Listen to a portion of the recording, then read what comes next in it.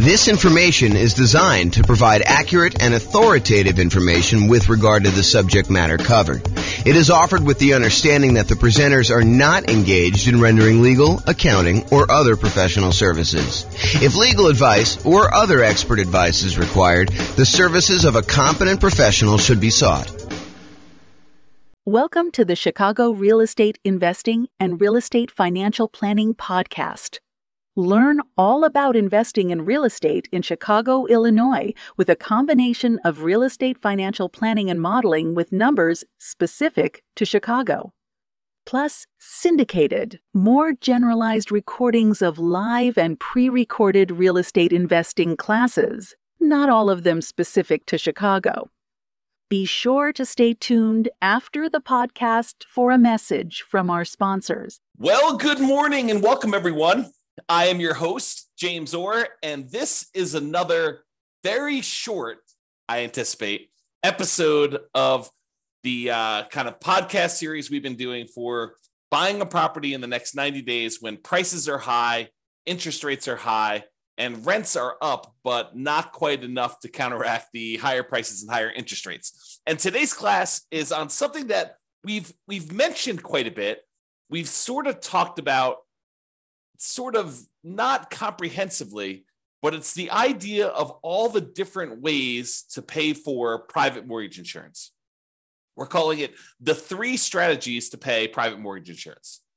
Now, remember, in most cases, a lender's going to want you to put 20% down. And you may want to say to them, hey, listen, I know you want me to put 20% down. However, I would really prefer, if I'm going to invest in real estate, to put less than 20% down.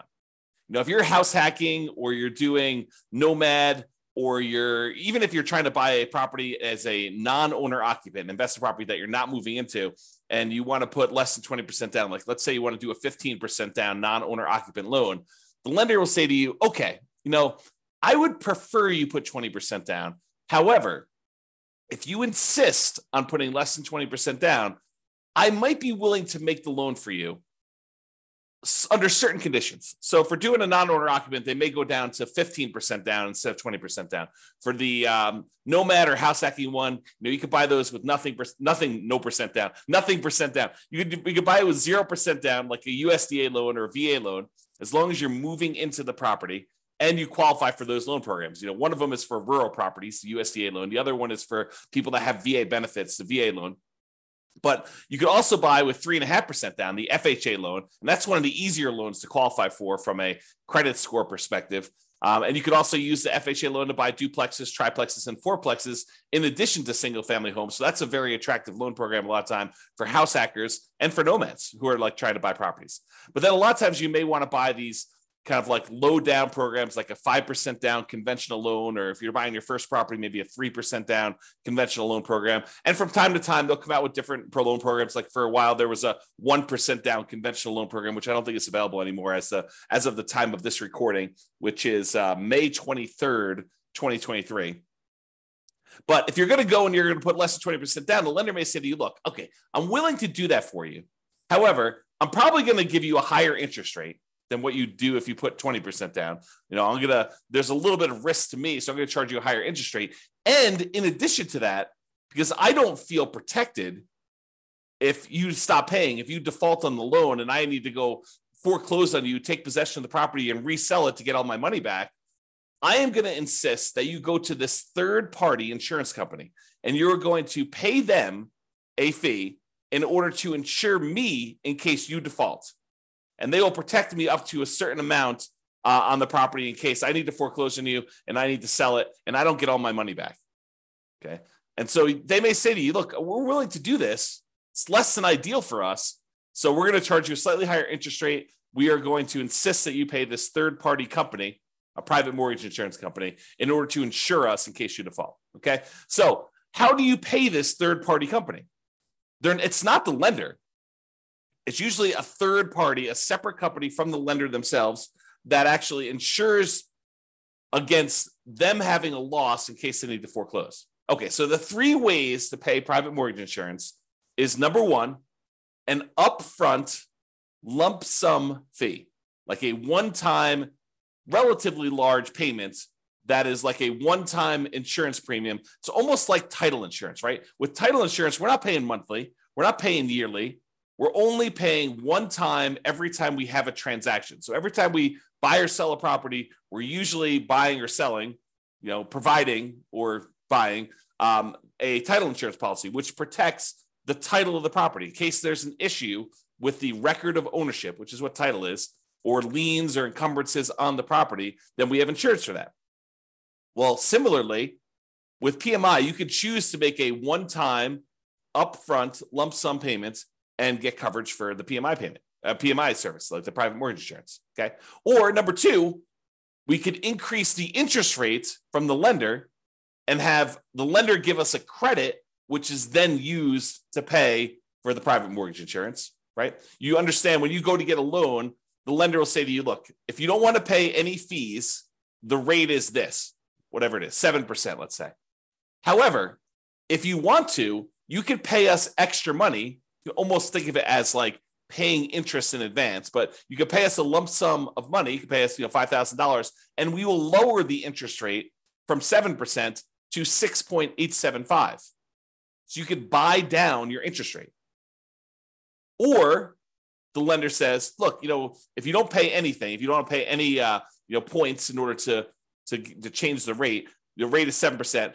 But if you want to, if you voluntarily take a higher interest rate, we will actually give you some money. We'll give you a credit that you can use to cover some of your closing costs. And so the lender says, look, if you voluntarily take 7.125, we will pay you $4,000. So it works in both directions. Now, you can't do this and say, okay, I'll take 17%, you give me $120,000. Doesn't work to that extreme. There's limits as to how high you can go in both directions. You can't buy it down to zero, okay? So you can buy this thing down a little bit. You can pay a little bit of money. You can buy it down, in some cases, half point. You might be able to get a credit for a little bit. There are limitations usually on a loan as to how much you can do there. So you can choose to voluntarily tell the lender, look, I don't want 7%. If you give me 7.25 or 7.375, then you could pay the private mortgage insurance from the credit you're giving me. And so it's sort of like a, in quotes, lender paid private mortgage insurance because the lender is paying it for you and they're baking it into the rate.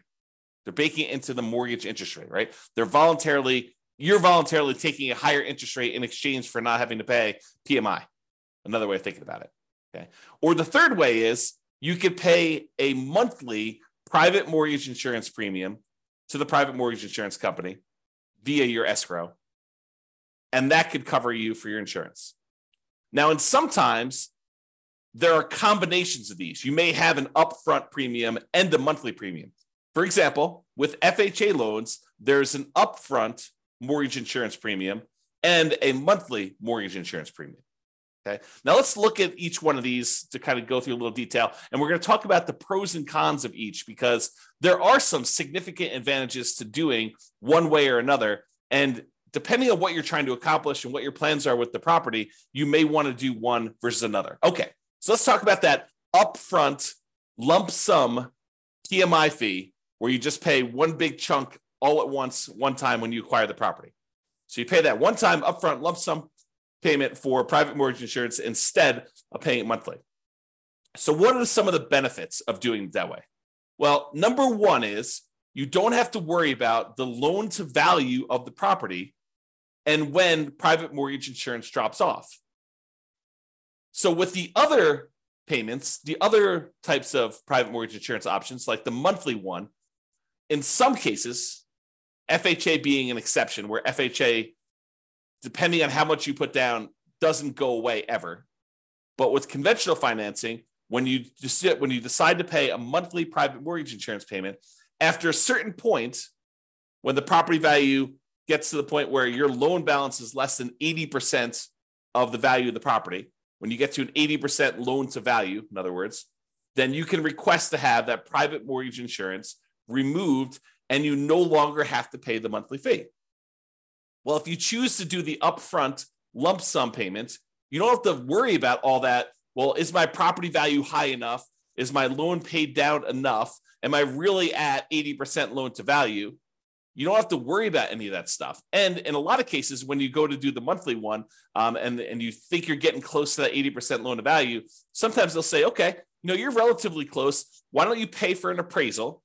$800, $600, $1,000, depending on when you get it, who's doing it, all that other stuff. But it might cost you, I don't know, somewhere between $500 and $1,000 probably, in order to have an appraisal done to prove to the lender that you are at that 80% loan to value to request to have that monthly PMI removed.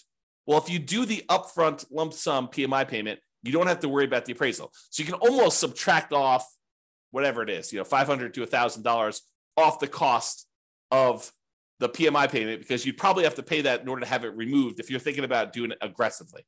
Now, if you just wait until, based on your original purchase price and the loan paying down to 80% loan to value, they probably will not require an appraisal at that point, because it's conservatively likely that you're at 80% loan to value then, and you might not have to pay for an appraisal at all. Okay, but talk to your lender to get the details of your specific loan and your situation and what they're going to require. Okay, so you don't have to worry about that loan to value and when the PMI is going to drop off, because you just paid it all up front, so it does nothing for it to drop off. It basically is in existence already. You paid a one-time upfront lump sum payment. And you don't have to worry about anything monthly. Okay. Now, when you pay a whatever it is lump sum upfront payment for your PMI, you don't have that increased monthly expense. You don't have a monthly PMI payment, so your cash flow is improved. You've reduced the expenses that you have on buying the property, and so your cash flow looks better. Because cash flow is really all the income on the property minus all the expenses. And if you have a monthly PMI expense, then you no longer have that if you decide to pay an upfront lump sum PMI payment instead of the monthly. So if we know how much we're saving each month by not having to make a monthly PMI payment, and we know approximately how long that will last for, if we estimate, property values are going up around this, and that's a reasonable number to expect into the future, and my loan is paying down this amount in the first year and this amount in the second year, and we can look at in the future and figure out when we would get to that 80% loan to value. And you can look at that on the world's greatest real estate deal analysis spreadsheet. You can look up what the estimated loan to value is at the end of any given year on there, and you can see when about it will drop off to about 80% based on your kind of assumptions you put into the spreadsheet. So you can go look at that. And so you could say, okay, well, by paying this upfront lump sum PMI payment, wow, it's a tongue twister, versus doing it monthly, you could say, look, okay, I basically am saving myself $200 a month by not having to make this PMI payment for this amount of time. So I could look at what the overall return was, not having to make those payments on the amount that I had to invest. And you could calculate a return on investment for that. Now it's estimated, right? Because we really don't know until the future actually happens when the PMI, if you were paying it monthly, would drop off. It's possible property values go up a lot faster than we estimated, and it can come off sooner. It's possible that property values do not go up, that they go down, and that we have that PMI on there longer than we expected. So we're really doing an estimated calculation as to whether or not we should do this upfront lump sum payment and what the return is going to be on that by how long we might possibly have the monthly one. Okay.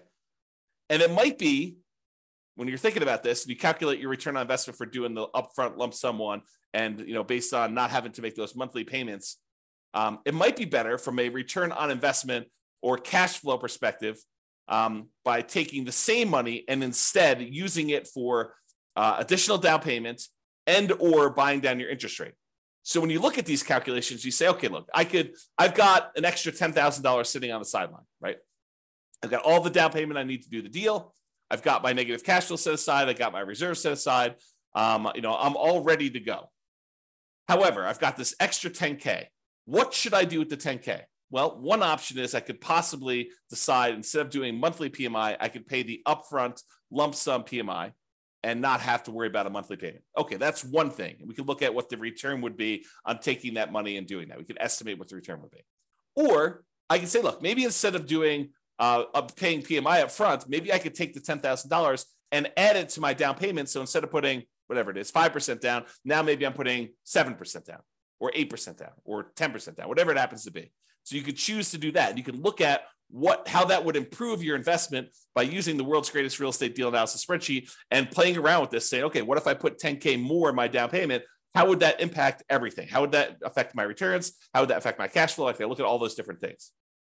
Or instead of actually taking that $10,000 you have on the sideline and using it for additional down payment, you could choose to go to the lender and say, okay, Mr. and Mrs. Lender, what if I gave you $10,000? How much could I buy my interest rate down for? And they could tell you, well, for $10,000, that's about whatever it happens to be, 3.2 points. And so you could buy it down for, down to this if you decided to do that. And they may say, it's 0.875% percentage points better. So if you had a 7% loan, maybe it's down to 6.125 now. You're like, oh, that's pretty good. That would improve my cash flow by this, and that would be better for me. And you could plug that into the world's greatest real estate deal analysis spreadsheet, and you could calculate which one of those three options is best for you. Paying the upfront lump sum PMI payment, paying additional down payment, or buying down the interest rate and seeing which one of those three options gives you the best overall deal. And it might matter what you plan on doing with the property. And that's sort of the subtext of this, right? If you're planning on holding the property for 30 years and eventually paying off that loan completely, and you don't plan to refinance ever, then maybe buying down your interest rate is one of the better options because that savings lasts for the entire 30-year period. And you can look at that. Or maybe doing the extra down payment makes that sense. But if you're planning on selling the property within a year or two or three or four, you're using this as like a rocket booster fuel in order to grow your investment to a certain point, but you're really planning on selling that property and either 1031 exchanging into another property or taking the equity in the property after all your expenses, your true net equity, after all your expenses, and you're going to redeploy that money somewhere else, then maybe you don't want to buy down your interest rate. Maybe you do want to do an additional down payment, or maybe you want to just keep the money on the sideline and not do any of these options. So it's really up to you to decide what your plan is and what is the best use for your money, depending on what you're intending to do with the property. Now, when you do decide to do the upfront lump sum PMI fee, it does not hurt your debt to income, which is one of the benefits. So instead of choosing to have this extra monthly fee on there, the monthly PMI version, which would impact your debt to income, when you go to calculate and qualify for the next loan or even this loan, it is going to impact what your debt to income ratio is for buying the property. When you do the lump sum one, it doesn't. So if you were really close on your DTI numbers, one of the options could be for you to choose to pay the upfront lump sum PMI payment to improve your DTI and get below whatever ratio you need for that particular loan or that particular interest rate. But sometimes DTI will impact your interest rate in some cases. Okay. Especially if you're high, you get penalized if you go too high. That's what I'm thinking of. All right. So the benefits are, don't have to worry about loan to value. And when it pays off, you get improved cash flow and it does not hurt your debt to income ratio. Now, what are the downsides of doing this upfront lump sum PMI payment? Well, number one is you're paying a big chunk up front. You got to have that money. If you don't have the money, it's not an option, right? And if the market is appreciating very quickly and you have a very low interest rate, you're gaining equity and lowering your loan to value very rapidly, right? Because the market's going up, so your property value is going up, and the lower your interest rate is, the more you're paying in principal on that loan early on. It's lower interest rates actually pay a little bit more in principal payment with each payment that you're making. So if you got a low interest rate and property values are going up, then the spread is increasing quickly. And so your overall loan to value, the amount of your loan balance compared to the value of your property, is actually improving. And so you might not be paying that monthly PMI for very long at all. So in a fast appreciating, low interest rate environment, which we saw pretty significantly over the last, 5 years or so, you may be choosing to pay this upfront lump sum payment when you would be paying your monthly PMI for a very short period of time. And so much so that if you're seeing these really rapid increases in property prices, like 10% plus, which we saw in some markets, then you might actually run into a different problem, which is a minimum that the PMI must remain in place. Some PMI companies may say you need to leave this policy in place for at least a year if you're paying monthly. Okay, and if that's the case, then you may run into that. The property values went up 10% and you pay down your loan a little bit and you put 8% down your loan to begin with, well, a 10% increase in paying down the loan, a couple of percentage points, you're already at 20% at the end of the year. So realize that could be a potential issue. Okay. All right. So that's upfront lump sum PMI fee. What about the lender paid, where you choose to have the lender, you choose to voluntarily take a higher interest rate and the lender gives you a credit, which they then use to pay for your PMI? Well, you could pay money to reduce your interest rate. You could also use it the other way, where you get a credit for voluntarily taking a higher rate. Okay. Now, the benefits of doing this is this might actually be slightly lower monthly amount than if you actually had the PMI payment. When you get both payments, they may say, look, your total payment, principal, interest, taxes, PMI, everything rolled into one is $2,000 a month if you decide to pay the PMI. However, if you decide to increase your interest rate, maybe your payment is $1,975. So it's $25 a month cheaper, as just an example, if you decide to take the higher interest rate. Sometimes it goes that way. Sometimes it goes the other way, where actually raising the interest rate is a little bit higher. You got to actually price them both out and look at them to see which one is which.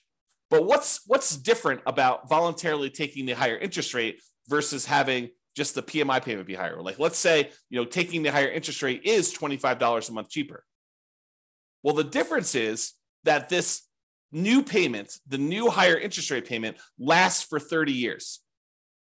However, the PMI payment only lasts for whatever it is, 3, 4, 5, 6, 7, 8 years before you actually get to 80% loan to value. And that PMI would then drop off with conventional financing.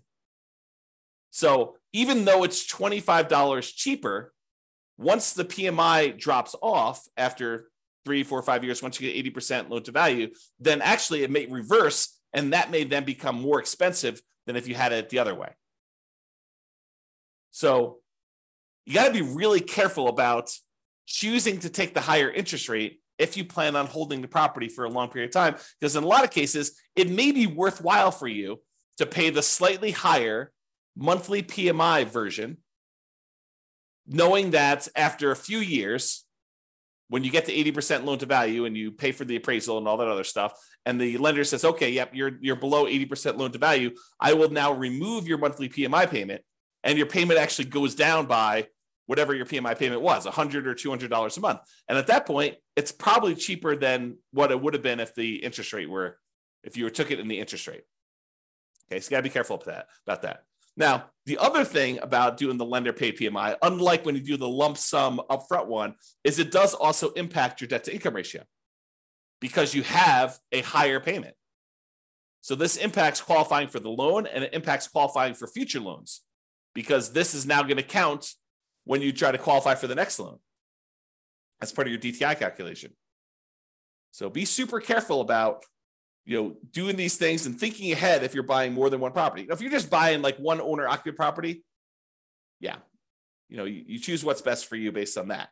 But if you're thinking, hey, look, I'm going to probably buy 10 properties. Well, you need to start thinking, what is the impact of me doing it this way on my plan to buy 1, 2, 3, 4, 5, 6, 7, 8, 9, 10 properties in the future? All right. And then the last option, monthly PMI. So you could choose to pay your private mortgage insurance premiums monthly. Now, the benefits are these payments are often temporary in nature. They go away after you drop below that 80% loan to value. So even though you're paying it for a little while, eventually they go away. There are some exceptions like FHA. If you're putting 3.5% down, then those don't ever go away.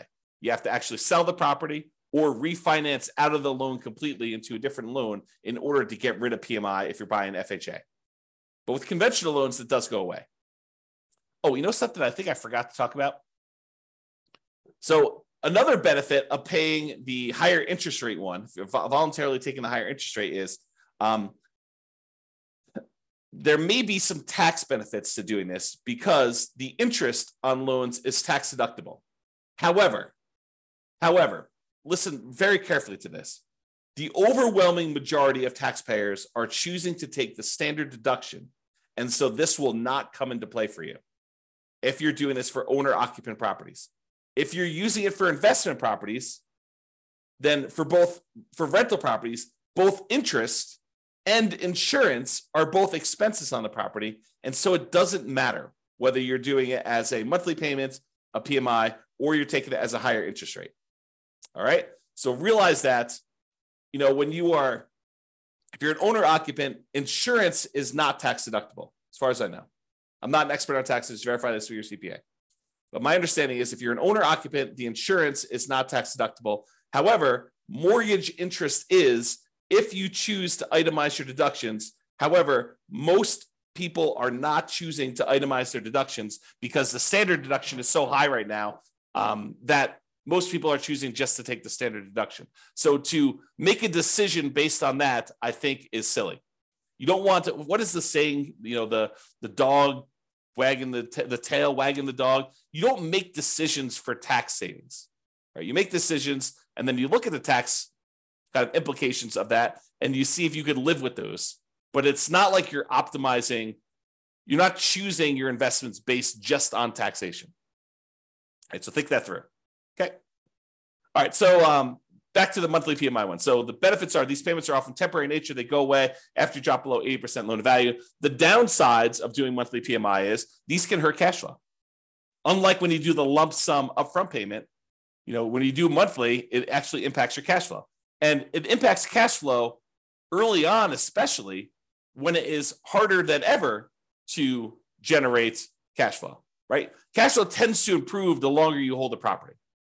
The longer you own a property, that payment, the principal and interest part of payment is fixed, even though taxes and insurance and other things are going up over time.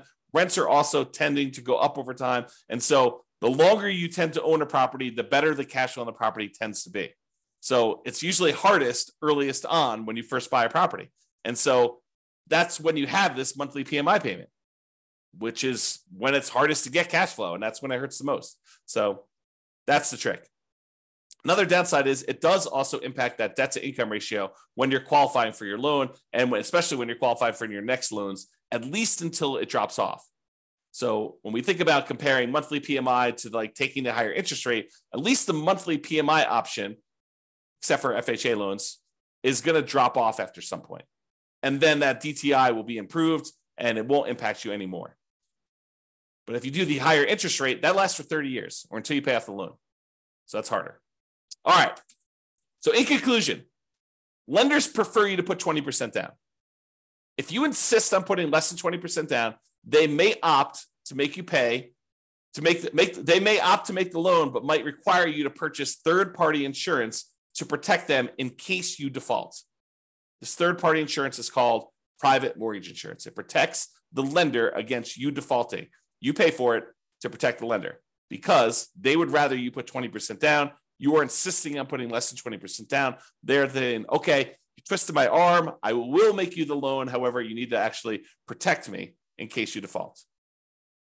Now, when you get your loan, you can often choose which way you prefer to address putting less than 20% down and paying PMI. You could do this upfront lump sum payments. You could choose to voluntarily take a higher interest rate to get a credit to have the lender pay for PMI, or you could choose to pay the PMI payments monthly. And each has its own pros and cons, which we've discussed. And really, it depends on what you plan on doing with the property as to which you should do. And a good lender, and to a lesser degree, less likely, a good real estate agent should be able to talk to you about pros and cons and how this might work for you. Okay? And which choice you should make based on your plan. All right, so that's all I got for you. Hopefully you enjoyed this class. Now you've got a full understanding of the three different options for paying PMI and how this all works. Have a great day, everybody. Bye-bye for now. With home prices up, mortgage interest rates up, and rents up, but not quite enough to counteract the higher prices and interest rates, cash flow on rental properties in Chicago is harder than ever. Book a call with the Real Estate Financial Planner to apply our proprietary 88 strategies to improve cash flow on your rentals. See the show notes for a link to schedule your call and improve your cash flow today. If you're a real estate agent, lender, or professional in Chicago that wants to help our real estate investor listeners, consider reaching out to learn about collaboration opportunities with this podcast. We'd love to add more value to our listeners by having you assist our investors buy, sell, and finance their real estate investments. See the show notes to schedule a call to discuss collaboration opportunities.